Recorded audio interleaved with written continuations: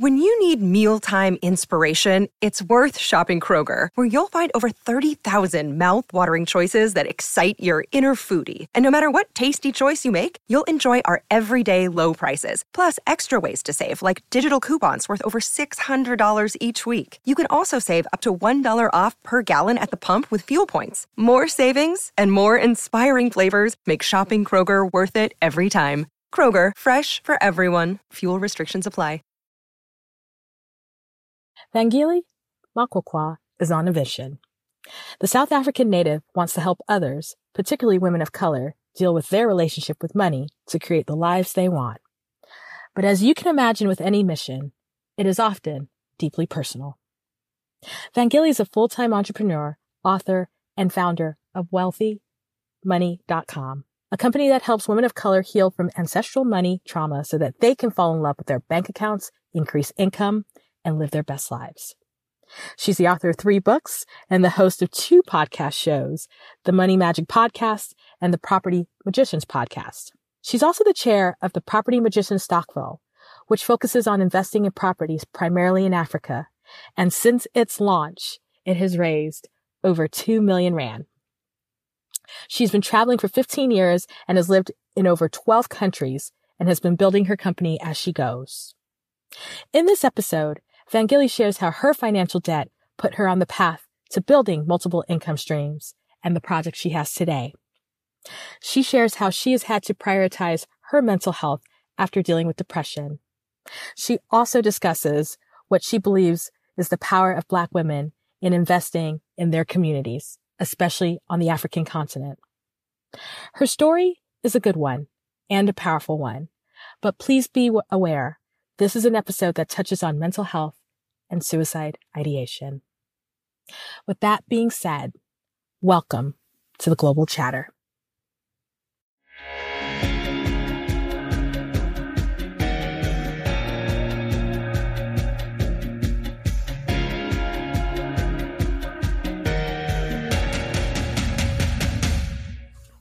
All right, good day. You are listening to another brand new episode of the Global Chatter.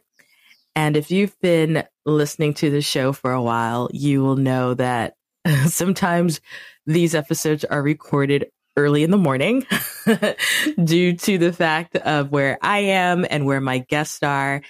And so I always say that if we sound, like we've got some morning voices going on, but I am completely thrilled to have our guest on today because I think that Vangile has some stories that are going to be so impactful for those of you who are listening. So welcome to the Global Chatter. Thank you so much, Amanda, for having me on the show. This is so awesome. I'm excited. I know. And we were talking off air and I know, I think, what is it, like 5 a.m. for you? Is that what you said? Yes, it's 5 a.m. in Costa Rica as I record this. I'm actually happy that for once I'm not the one on the early side, because normally it's me at 4 or 5 a.m. and someone is in Asia. So kudos. Yes. Kudos to you, because you're the one who's a little bit earlier than I am. So why I miss Asia, by the way. Like, honestly, that's the best part about living in Asia, is that you're so much more ahead of everyone else. But you know what though? Okay, so I lived in the Middle East, right? Asia. And yes. But then, what's frustrating, I found, and this is not a big frustration, but for me, when it came to doing business with people in North America, I would literally be sitting in my desk thinking, when are these people going to wake up? I have stuff to do. I promise you, more than multiple occasions, I kept thinking, are they going to wake up sometime? And don't let them be on the West Coast, right? Because that's just the East Coast, right? Then I'm like, these people are never waking up. They're never, by the time they wake up, it'll be the end of the day. My goodness. I used to have client sessions, right? And then I used to also, because most of my coaches would be on the West Coast. Of so course. I would sometimes wake up for my coaching sessions with my coaches in the dead of night at like 2 a.m. Right. Or like 1 a.m. It's just so hard.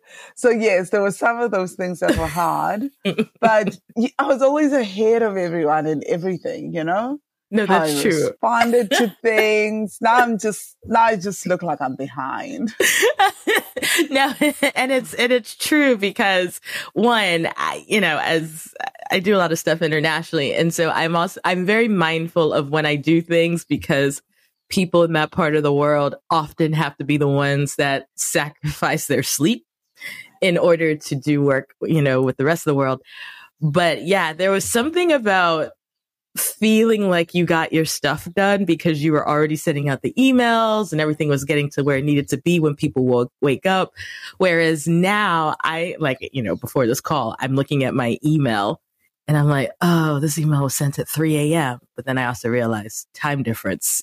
So the person has been working. So, but you know what? I think you just actually, in what you just said, for those who don't know where you are in the world right now, because I always give international context because our guests are all over the world.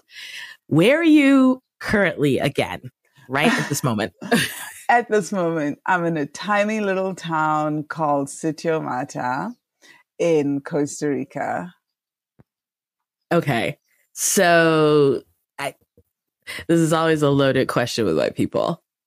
So you are in Costa Rica. How long have you been in Costa Rica? I've been in Costa Rica for a month right now. Before then, I was in Mexico for 6 months. Mm-hmm. Nice. Yeah. What part of Mexico? I was in a tiny little town called Puerto Escondido in Oaxaca province. Oaxaca has become really, really popular in recent years. Right? No, for sure. Now, and I'm beginning to feel like you have a flair for small, cool little towns. I do. Puerto Escondido was gorgeous. I really, really fell in love with Mexico, but I've always lived in little towns actually on my travels. I'm not, not always, but I've gravitated towards little towns versus big cities. I'm not a big city person. To be fair, I realize I'm not a terribly big city person either. Like I don't mind cities, but I realize, especially the older I get, I like smaller cities. Like I want those that have enough with character, but I'm not gonna lie. I do tend to find New York, and I've always found New York very overwhelming. But I think it's also, I just don't like having a lot of people around me. Yes. Do you know what I mean? Yes. So, because New York itself to me is interesting in terms of there's things to do and there's food, and there's people, like, it's interesting. I feel like you can never be bored in New York, but just having so many people around, and I'm like, why are you around? Like, why are you near me? Why is there not space? I know it's very self-centered. Personal space, please. Give me my space. Right. And so I feel you on some of those sort of smaller places where I'm like, oh, I can get there at my own time. Yes. People are kind of friendly. So, I mean, let's kind of dig a little bit into your backstory. Where did you grow up, though? I grew up in South Africa. So I was born in a tiny little village called Chagastad in Mpumalanga, South Africa.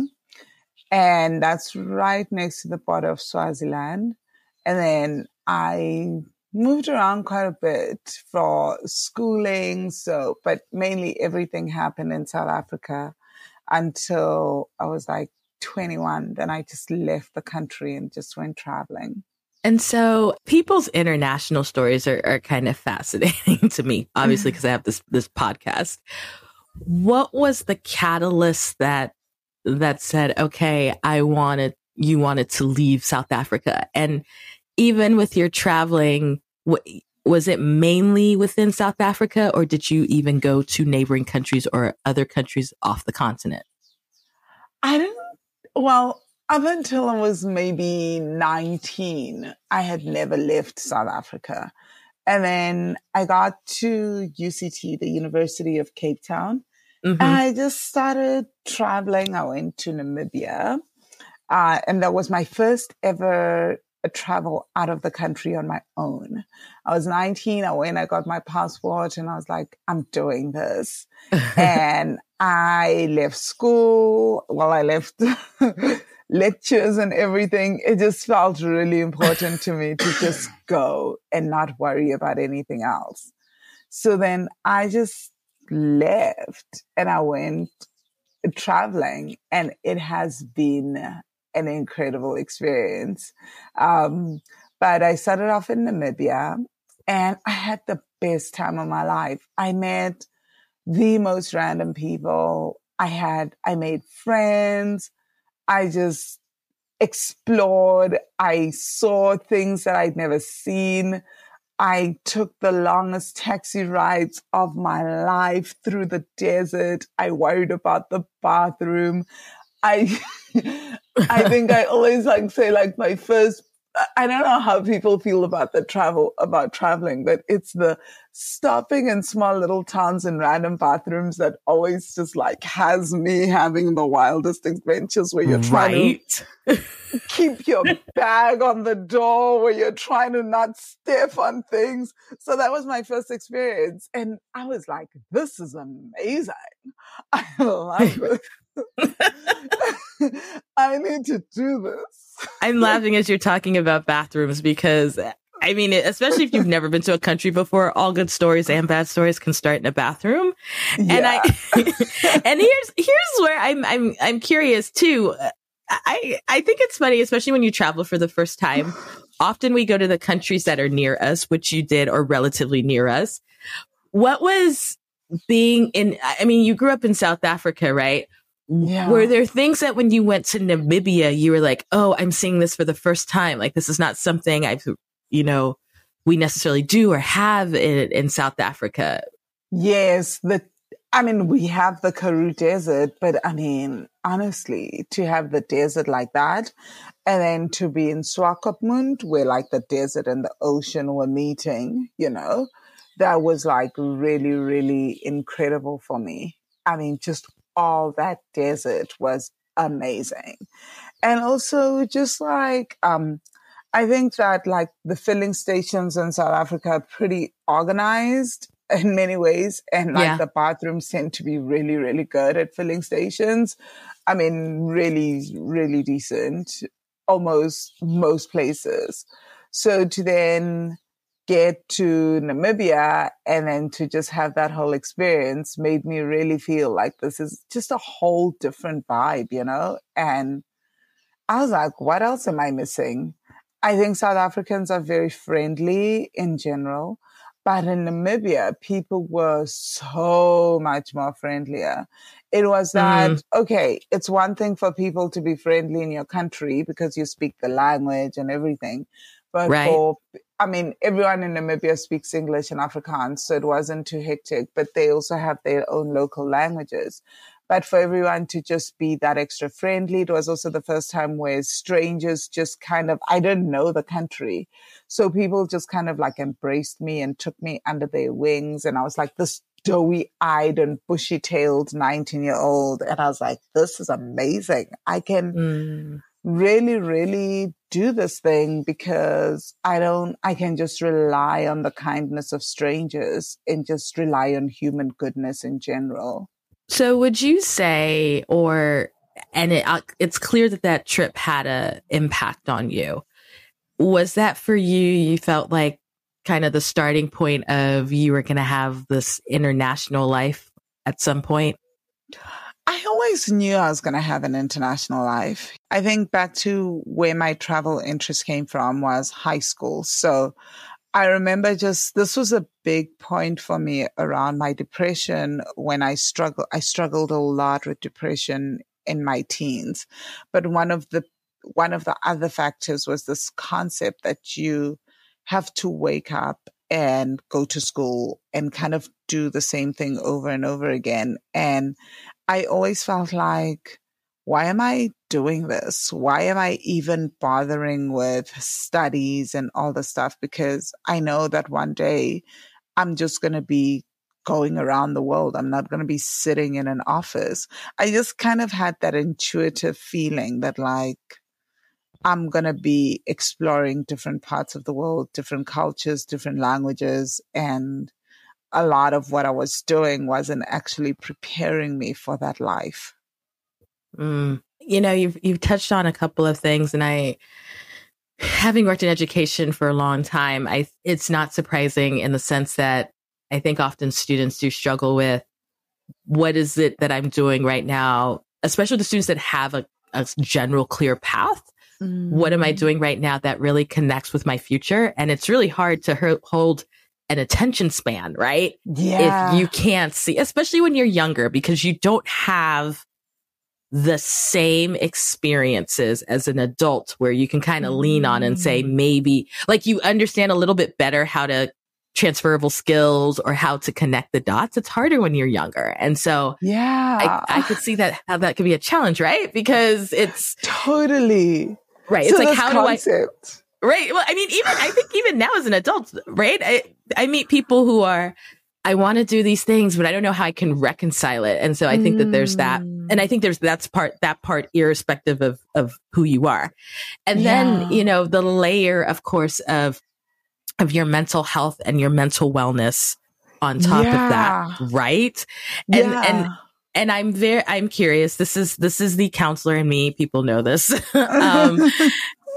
You know, being a young person in South Africa was with the depression that you were dealing with, was it recognized by your family? Okay.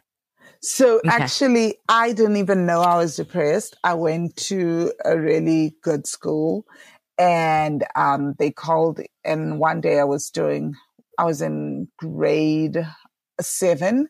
I was like 14. And I was doing drama. So we had to do 2 extracurricular, 2 cultural activities in one sport, or 2 sports and 1 cultural activity. So I did drama and debating, and then I did swimming.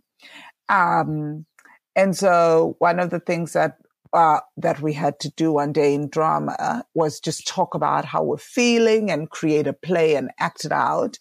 And brilliant concept, right? Like, right. It was something like in the first term already. And I started talking about me and what I was going through. And instantly the drama teacher paused everything. And she was like, I'm going to get the school psychologist. And our school had a psychologist, like a proper trained therapist on the premises, and students could go see her at any given time. And so she was brought in to rewatch everything. I had to re-explain everything. And before I knew it, this class was dismissed and I was taken out with the drama teacher, with the psychologist, and they brought in the principal, and it just became a thing. And from then on, I was in therapy from the time I was in grade 7 until the very last day of my school in grade 12. So it was very, very much recognized. And I think it's really, really interesting because from the time I was 14, I had the language around mental health. I'd been getting therapy since I was twice a week. So I just kind of had this understanding that mental health is a thing and that there are resources and tools that you can work with. That's kind of amazing in the sense that, you know, as you and I have talked earlier, many people know my background is West African. We don't always have the conversations framed that way, and we don't even always have the conversations. And even when the conversations are there about mental health, they are not always accompanied by resources because access and limitations are there. Yeah. So, you know, I have most certainly met young people in where I am right now who have had that language, and maybe even younger, right? Yeah. Around mental health. But I even when I think back to my childhood, didn't really hear or see it. And I was in some privileged spaces, and I own that. So to hear that at least there was support is Yes. pretty cool. I mean, it may not have always felt the best at the time too, as a teenager, but Not at all. right. I mean, I'm being honest. It's like, you're also diagnosed at 14. I worked with 14, 15, 16, 17-year-olds. So, everything else is also going up and down, hormones, right? But I genuinely felt like it was one of the best things that happened to me, because I don't know about other teens that are in therapy, but I would look forward to those 2 1-hour sessions in a week. Because I think as a teenager, where else do you have the space to unpack what you're going through, and to really, truly share and just be heard and feel heard and really hear your own thoughts, right? Right. So I feel like that's such an important resource, because the rest of society is either treating you like a child or like an adult, and you're neither of those things. And at home, coming from an African family. So ironically, my mom's a nurse, so she would know more about mental health. She just clocked it up as, you're crazy. That's why you're going to that's why you're going to therapy. Like literally, that was her entire chat. And that was that, which kind of also drove me a little wild. Yeah. But at home, you like, coming from an African family, you weren't like given the space to really just have your mood swings and to just fully be yourself and to really say, I'm angry. So much of that people try to control. Right. So it was always clocked up to, you're just this rude and moody human being, as opposed to you're a full human being that is having their own process and that has to be respected. But in the family, it's like, you're a child, you have to follow these rules, you're living under my roof, all these things, So it was really, really difficult in that regard. And we have very stringent, if you will, cultural mores, right? Because anytime you exhibit something that's a little bit different, people get nervous. Oh, yeah. And they don't necessarily always know how to handle it. And partially because, let's be honest, you don't want to be the family that's talked about, right? Because Always. these are very communal societies and very communal people groups, right? So sometimes it's not even that there isn't. I mean, if you remove lack of understanding and lack of knowledge, right? That's its own, that's its own category. Sometimes it's that coupled with, all right, not even that. Sometimes it's just, what will people say? And that, that vibe is pretty strong in some of our African communities. Totally, right? So I went to a predominantly white school, a private school in South Africa. So you can only imagine, right? Like, there were maybe 5% of the school had people of color.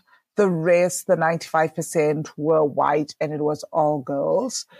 And so now you have this dynamic and the cultures, and this is just right after 1994, right? Yeah. So we are like really relatively the new generation that's just come in after integration and the Rainbow Nation PR stuff that they've now pulled. Now you're coming into the school. And remember, South Africa is still working, even till this day, still working through some deep racial trauma.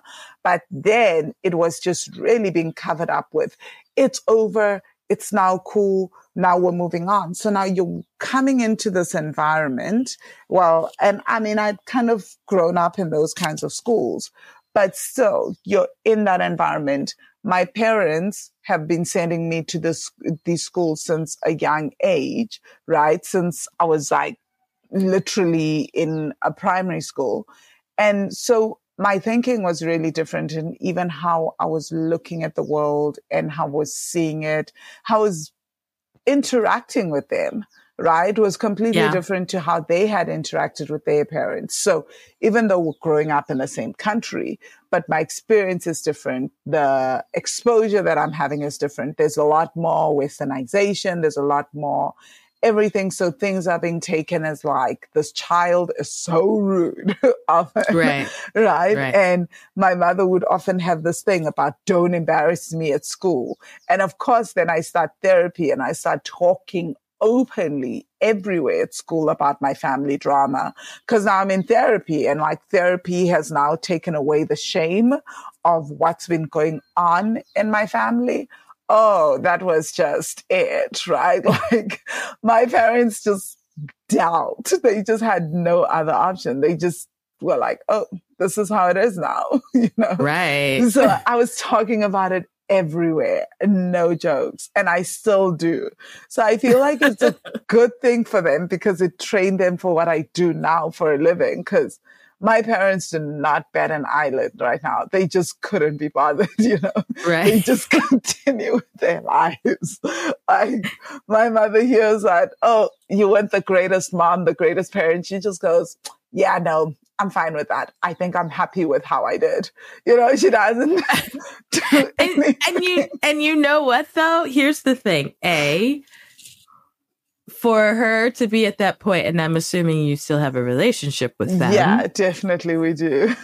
It's pretty impressive. You know what I mean? Like, honestly, it's sort of like, okay, this is how I did. This is what I had with what I did. And I think also if we listen closely to what you just said too, is that you also recognize where they were coming from. Yes. And that's powerful. And you know the concept. And it doesn't mean that parents always do something that's right or always perfect, but you also recognize a context, which honestly, I would say is very trying, irrespective of your background, just because of the very public history of South Africa, right? And then being in the midst of that transition, which was not that long ago. So, you know, you're asking, you almost can't judge them for it, because you're asking parents to have a complete mind shift while a country's trying to have a mind shift in the midst of a lot of turmoil.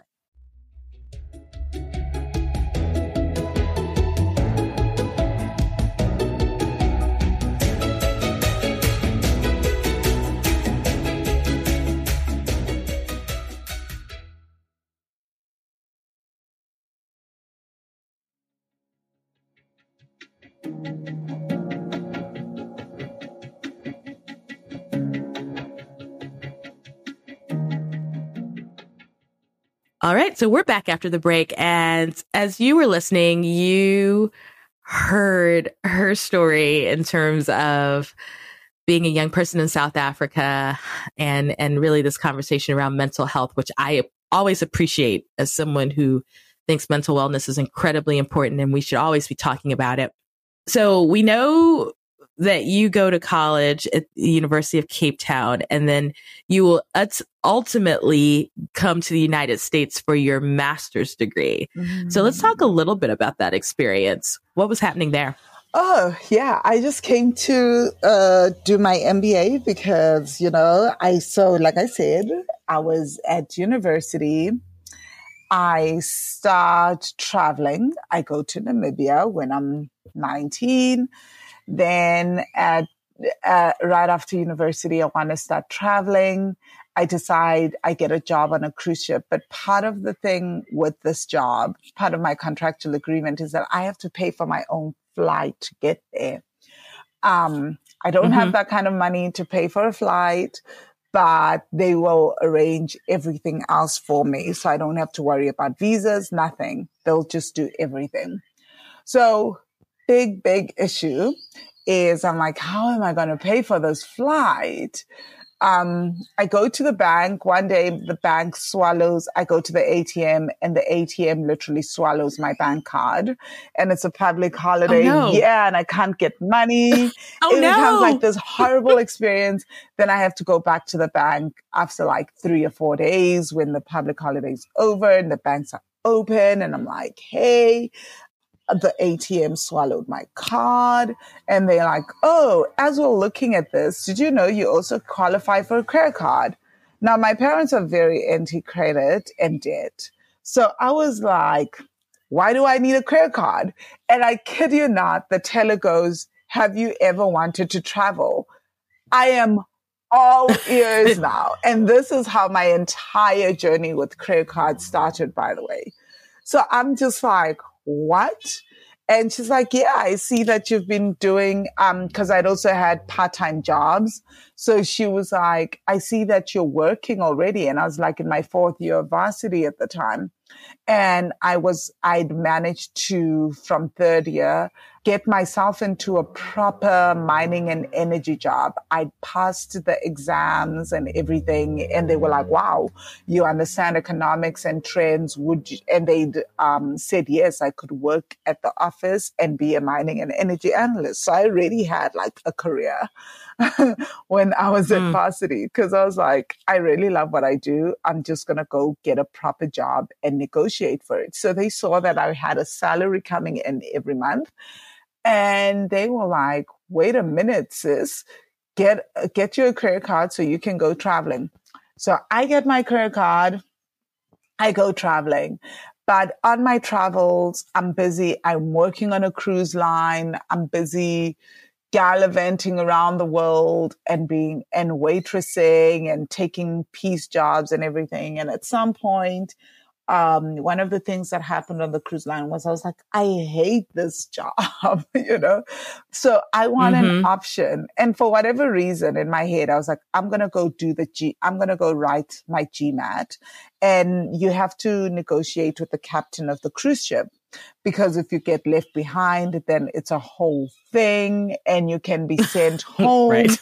Then all these things have to happen. So I go and I talk to him and I'm like, I have to write this GMAT. It's really, really important. I'm working 16-hour days. I literally spend 4 hours a day sleeping, 2 hours a day studying for the GMAT, 16 hours working. Wow. I was exhausted. I was done for. But I wrote the GMAT and then I got into schools in the US. It would take me another 2 years really to get it together and another year to get it together and accept some of the invitations and the partial scholarships. But one day I then left and I went to Trinidad and Tobago. I found myself on the beach. I just gone through a really horrible, when I say horrible breakup, I mean horrible breakup.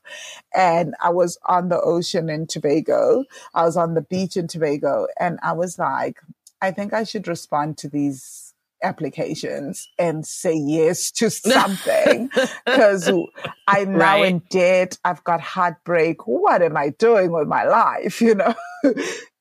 But you're in Trinidad and Tobago. Yeah, but like I've been heartbroken. No, I know. Like I got right. I mean, you were mentally there, but I get it. The rest of us are like, but she's on in the Caribbean. It was amazing. Anyway, can I just say? So like my heartbreak really went within 24 hours. But now I'm starting like, I don't have like a real game plan, I'm worried about my debt, and that like in every country I'm living in, I'm just getting credit cards and using credit cards to move forward. Wow. And then I have it in my head, like somehow that if I go and I do an MBA, I'm going to go into investment banking. I'm going to go into private equity. I'm going to make lots of money. And by the time I'm 40, I'm going to retire and I'm going to be wealthy. The plan takes shape in my head and it makes sense, which is how I ended up in Boston, Massachusetts in grad school, and how everything took me where I am now. What did you think, or what did you intend that the MBA was going to do for you? So what was your hope at the end of completing it? Exactly that. Like literally, I had this notion in my head. This was before I didn't really understand how many people get master's degrees. In my head, I felt if you have an MBA, you're employable. So that means that I'll have my pick of employers anywhere in the world. And I will be able to get jobs wherever I want, and it will give me access into the investment banking field. Because in my head, if you're an investment banker, then there's no way you could struggle financially. You are always making good money. That's fair. That's fair.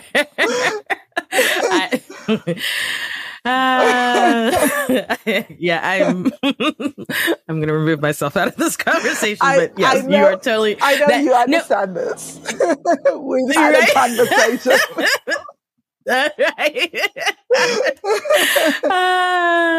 Yeah. Well, thank you for your thoughts on that. And no, but you're not wrong, right? I mean, and here's the thing. It's not different from any other field. Why do some people become doctors? Obviously, because they want to help and care for people. That's some folks. There are other people who are looking for stability, right? Same thing with engineering. So, I mean, nothing you've said, and I think nothing you've said is out of the ordinary. Yeah.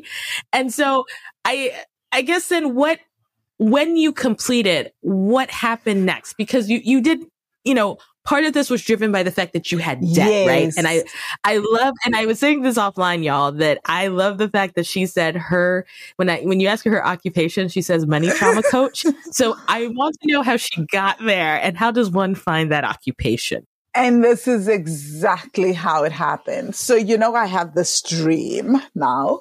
So I go into the MBA program. I work myself ragged. Well, maybe not too ragged because I'm in the MBA program. I'm still jetting off to the Caribbean as often as possible. Of course. So clearly my debt wasn't deterring me from doing things. And the ironic thing when I think about it, so I go to this program and then I take on $30,000 more in debt. Mm-hmm. And then I take on another $10,000 more to do an entrepreneurship certificate. But remember, I'm working from this paradigm that it doesn't matter at this point that I'm $60,000 in debt and I owe people and everything. Everything's going to be great. You're going to finish and you're going to get an incredible job. And I'm in Boston, Massachusetts. So it makes sense that I'll be close to New York. I'm going to love it. I'm going to go there and do interviews and move to New York and get a job. Then something unexpected happens. 2008, the American economy takes a dump. I'm like, what is happening? This is where the narrator says, spoiler alert, it did not happen that way. Sorry. And I shouldn't laugh. 2008 was terrible, but I just knew it was coming. All right. So the most unexpected thing in a generation happens. Right. The most unexpected thing. Next to COVID that would happen a decade or so later. But anyway, go ahead. Right. So I'm just like, what is happening right now? This is not going according to plan. But take try to keep to the plan. And then something really crazy happens. Somehow I graduate really well, actually. Like I have a great GPA. Everything's going according to plan. I've been like straight A in that regard, but the external circumstances are not working with me. And then I start having panic attacks with money. Every time I handle money, every time I talk about money, every time I do anything with money, I have a panic attack. And I'm like, at first you're like, okay, this is, because remember, I have like experience with mental health. Right. So I'm like, I am having a panic attack. This is not okay. And then the old feelings from my teens start resurfacing. I'm like, this is not possible. Like these are signs of my depression. This is not happening. What is happening? And I have no clue because I have a plan. I have no clue what's happening. And it almost feels like it's coming out of left field, but it isn't. I feel like when I looked at it at the time, I started to really understand, even though I was fighting it. remember when I was at the height of my depression, I was at an all-girls high school. Yeah. And then I went to the Simmons School of Management, which at the time, I don't know if it still is, was the only all-women's MBA program. Mm-hmm. So I found myself in the same situation where there's very few people of color. So the dynamics were very similar. So external events like that have the ability to trigger us into old childhood memories. And things are happening and you're not even aware of it, right? Mm. And in my teens, another thing that had happened was my mom had lost her job and my family had deep issues around money. So even though I was going to this private school, my dad was paying, but I was living with my mom and my maternal family, the extended family, and they were deeply struggling financially at the time, even though everyone around there had a degree and even my uncle was earning like in the 1% of South Africans. But again, it's a whole concept of having money, but not being able to use it and keep it, and how people earned lots of money, but by the 5th of the month, people were extremely broke. So I lived that. And I don't know how, but like I remember very distinctly coming back from a trip in the Caribbean from Trinidad, and just having this experience when I landed in Boston again, and just having this feeling that like I don't have enough money and money's going to run out. And then it just started going, and I kept trying to fight it, because these were the same thoughts and emotions that I had in my teens. But by the time I literally graduated, things were really, really bad with me emotionally. But I think I knew how to keep up a good face and how to just stick to the plan. That was my whole thing. So when the recession hit and I realized that the plan wasn't going to happen, I started panicking. And a lot of it had to do with money. You know, I'd done all these things, taken on debt, taken on loans, done everything with this plan in mind. So when the plan when things weren't going according to plan, I started to panic and freak out. And then I found myself in this really crazy situation where I just was panicking around money, and eventually got to the point where I couldn't get out of bed, and I was so depressed I couldn't get out of bed.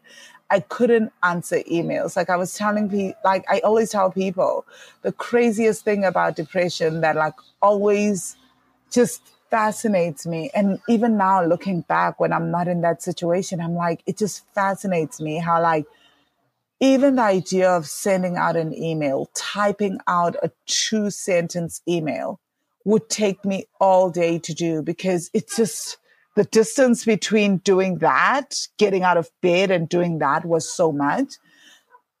Brushing your teeth, getting dressed, cleaning your room, everything just feels hard. There's no other way to describe it. It just feels difficult. It feels impossible. So I was then in this situation and I was like, what is happening? And I knew for me it was tied to money, you know, I could see it. So then with that, what was the thing that got you out of that headspace?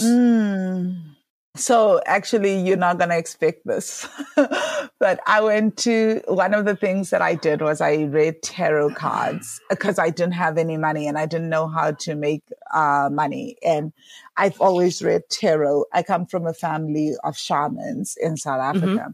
So I'd read tarot. I was reading tarot cards at the Boston Tea House. And one day I went to my fellow tarot card readers and he read in the cards, he said, you plan to take your life. And I just kept quiet and sat there and started crying. And he was like, I can see it. And I'd had it all planned. Like I had like this insane, like looking back now and thinking about it, I think, yeah, there's a lot. So trigger warning for a lot of people that are going through this. I had a whole plan in my life about how I was going to take my life and end my life. And somehow it came out in the tarot reading. And at the same time, a friend of mine had told me about Vipassana meditation. And the guy said to me, Raymond was his name. And Raymond said to me, I see in these cards that you've also got a retreat of some sort planned. Everything's going to change in your life at this retreat. And I was thinking, I've done therapy. I've done so much. What could possibly change from going to a Vipassana meditation retreat? Literally. And he said to me, promise me you're not going to do anything until you go to this retreat. And I started crying and I said, I promise, Raymond. He was like, Van, don't do it. Just hold on, because I can see in these cards that if you can just get to the other end. And this was maybe, I did the reading in February. The retreat was in the end of March. He was like, it's only a few more weeks. Hold on. Now, if you're in that space, just holding on a few more weeks feels impossible. Every day is a fight. It's like you're literally fighting to get through an hour. So somehow I did, because I had this knowledge, and I'm forever grateful for that. And I went to Vipassana, and I kid you not, by day 6 of Vipassana, I was throwing up acid, and I was able to see the habit pattern of my mind. I was able to feel into the sensations in my body. By day 8, we'd wake up and we'd have like little booths where you can meditate on your own from 4 a.m. to 6 a.m. And I'll never forget that day, like day 8, suddenly this insane peace that I'd never felt in my life started to overcome me. And it just felt like no matter what happens, no matter how badly I feel, how bad in the dumps I am, I'm going to be okay, you know? And now I have episodes of deep sadness, but never depression. So this was about 11 years ago. And I have never felt like I want to take my own life again. I've never felt that level of depression ever again. And this is then how I started looking into trauma and looking into how trauma lives in the body. Because in that meditation session, I also had a lot of past life revelations. In those 10 days, I went into past lives. I started to really understand how like some of the stuff was not my own, was passed down from lifetime to lifetime. And I was also able to see how it was passed down from one generation to the next. So a lot happened in those 10 days, but also I went into those 10 days saying, I'm going to do all the meditation and follow the rules and do everything, because I had this knowledge from this tarot reader that if I do that, I would have this incredible transformation. I didn't know what the transformation would be, but I didn't expect that it would be that like I would never, like that my depression would lift so radically. I mean, I walked out of there and I've just never, like I said, had a suicidal thought since that day, since Vipassana. Oh my gosh. I mean, first of all, kudos to you for being transparent, because these are not necessarily the easiest things to talk about, and not always the things that folks are comfortable, and it may not be comfortable for you. It's just, but it may be necessary, right? Sometimes we share things that are not always the most comfortable, but they're the most necessary, right? And the ideas that we have about money and what gets passed down and how we feel about it and how it can trigger a response, I think that's very real. And I think, especially as you alluded to, especially when you come from communities where you may not have always had, right? There is definitely some emotional history with money, and we don't always recognize it, right? And we don't always recognize it until something triggers a response. And then we realize, oh, we are having a reaction to how we may have grown up and what we've internalized. And we don't always know what we've internalized. And often that's why we go to therapy and we go to other folks, because we hope that in talking with someone, they can also sort of shed light or bring out or help us reflect or guide, us in actually saying, hey, are you aware that this is here? And help you connect the dots. And so I think it's a lot. And so, with that knowledge and your experiences, I would imagine that this is what's kind of guided your work, right? As you work in wealth and taking obviously your formalized training, but your experiential training, right? Meaning your lived experiences and working with others. Does that sound about right? Oh, yeah. Yeah. I mean, totally. This is what guides me in so much of what I do. I think it becomes easier not easier, but I think because of this, it's been something that like I can deeply understand when people are going like, I am depressed, that there's a lot more to it. And I think it's also guided my work in that my work is very much that like I look at money trauma, but my exploration of trauma goes beyond just your childhood and this particular lifetime. It's like I'm looking at how, let's go into past lives. Let's go into ancestral work. Let's look at like how, your ancestors behaved with money from one generation to the next. What are some of the money stories, the beliefs and emotions around money that were passed on? And also, I think that we often think that trauma is this loud thing, that it's the trauma with a capital T, that it's the big things that happen in our lives. Meanwhile, trauma is like small things that happen in our lives, right? It's the tiny, tiny little things that we often don't talk about. And it's often, and sometimes how trauma is passed down from one generation to the next. It's also trauma responses around money. So you may not even be aware of it, but your nervous system is co-regulating to your mother's nervous system when she's budgeting. She's not having to say anything. She's not screaming. She's not shouting. She's not even behaving in a particular manner. But every time she's managing money or doing something with money, your nervous system is feeling into that and co-regulating to that and learning that that's how you have to feel about money. And then the nervous system, because the nervous system and the subconscious mind are interconnected, then you're starting to think about, you're forming stories based on the nervous system response. And this can be passed down from generation to generation until eventually someone catches it, or until it becomes so big that we can no longer ignore it, or whatever generation can no longer ignore it, right? Because it starts to impact our behavior with money. So this is for me what like I love to look at is, oh, this is how you behave with money. Sometimes it doesn't even make logical sense because people will say, no, I didn't have any kind of crazy conversations. There weren't fights in my family. There was nothing outward around money. Then we have to look at other things like, how did you feel in your body? Let's go into the body. Let's really work with the nervous system, and you work with the present basically to work backwards and try and uncover what memories the body's holding on to from the past. I mean, look, here's the funny part. I was like, I could listen to you talk about this all day, but then I think it's important for people to know you've got 2 podcasts. So it's not as if you're not talking about this.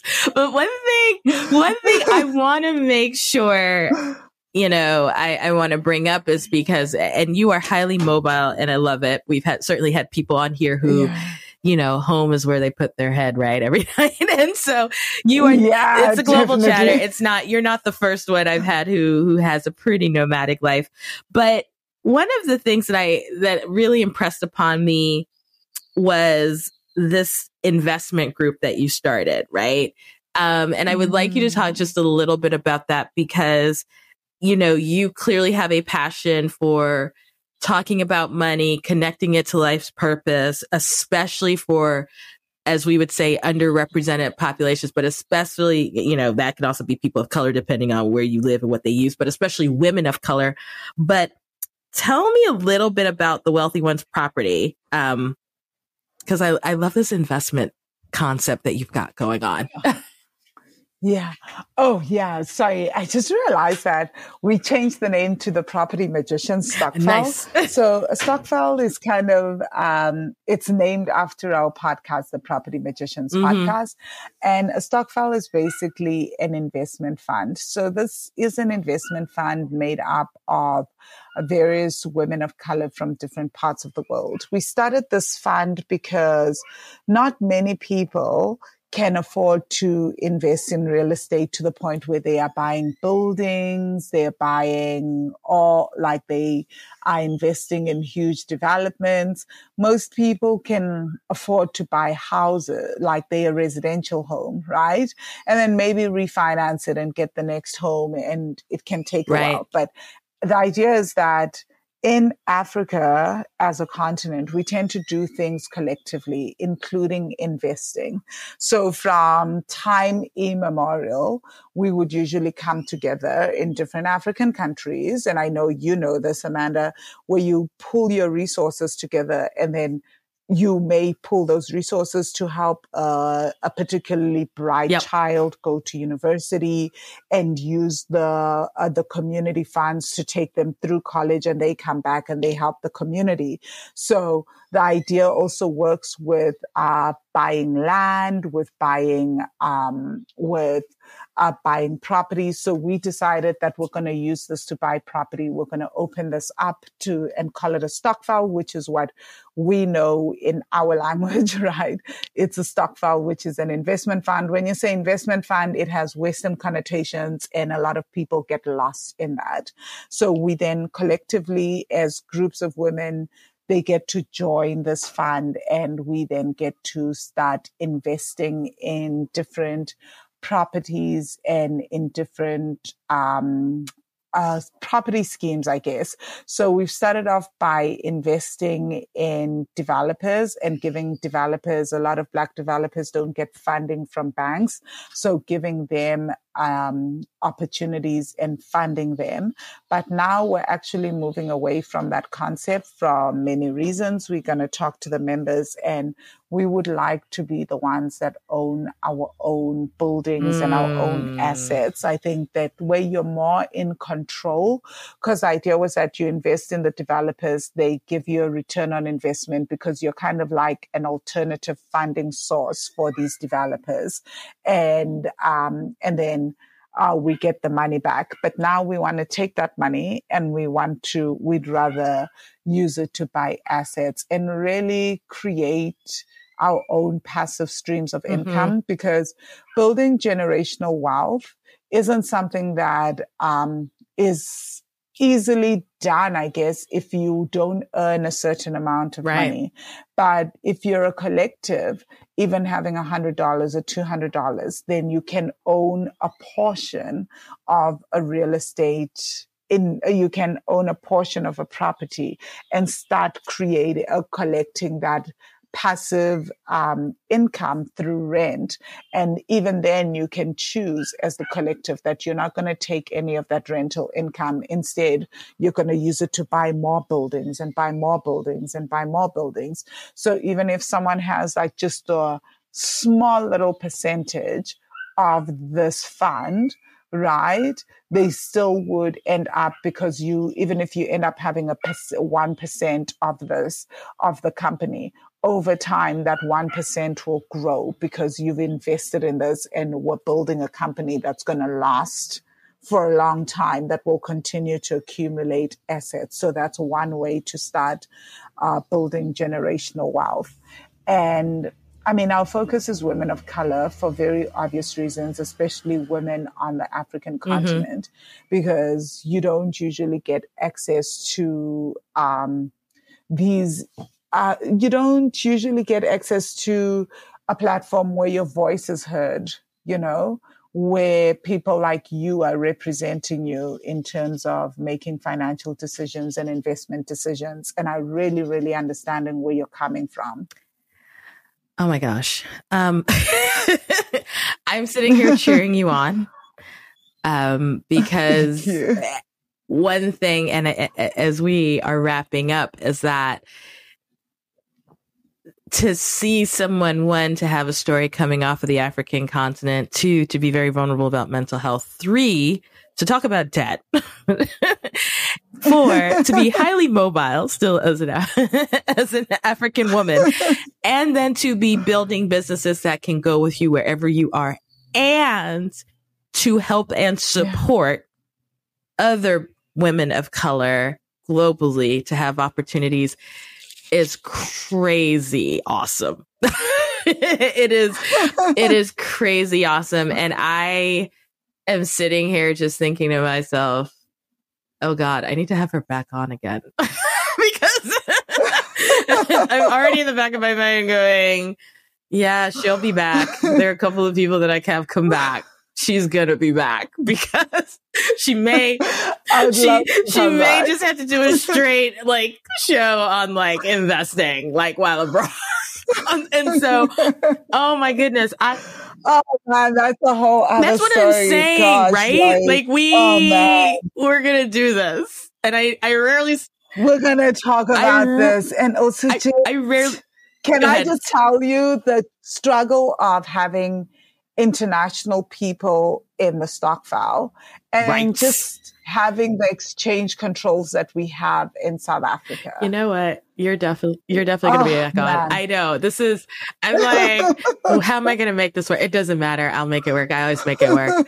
But good God, Vangile, thank you so much for all of that. I feel like y'all are going to have to stay tuned because she's going to come back, but this is a taste of her story. And so she, as you would have heard in the intro, podcast host, got 2 podcasts. That'll be in the show notes, has a website. That'll be in the show notes and on the web and our website, has this investment program, has 3 books, which will also be in the show notes. But I am so grateful for your time with me this morning, because if for nothing else, I think just introducing your story to an even wider audience, and I'm watching your growth is important. And so, yeah, I'm still digesting what you said about the investment, but I am so glad that we both got up early this morning for this. Yes, I am too. Thank you so much, Amanda. This has been amazing. Thank you for having me on the show. And I love in the background that the day is starting in Costa Rica as I'm slowly hearing animals. It's like a perfect end to this episode. It really, really is. I'm actually going to go back to bed for like 3 hours. You've just listened to an episode of The Global Chatter, which is hosted by me, Amanda Bates. It is edited by Stephanie Ficcio. Don't forget to subscribe to The Global Chatter on your favorite podcast platform. You can also follow us on Instagram at The Global Chatter, or stop by Twitter and find us at Global Chat Pod. If you have a question, want to subscribe to the newsletter, or are interested in sponsoring, visit theglobalchatter.com.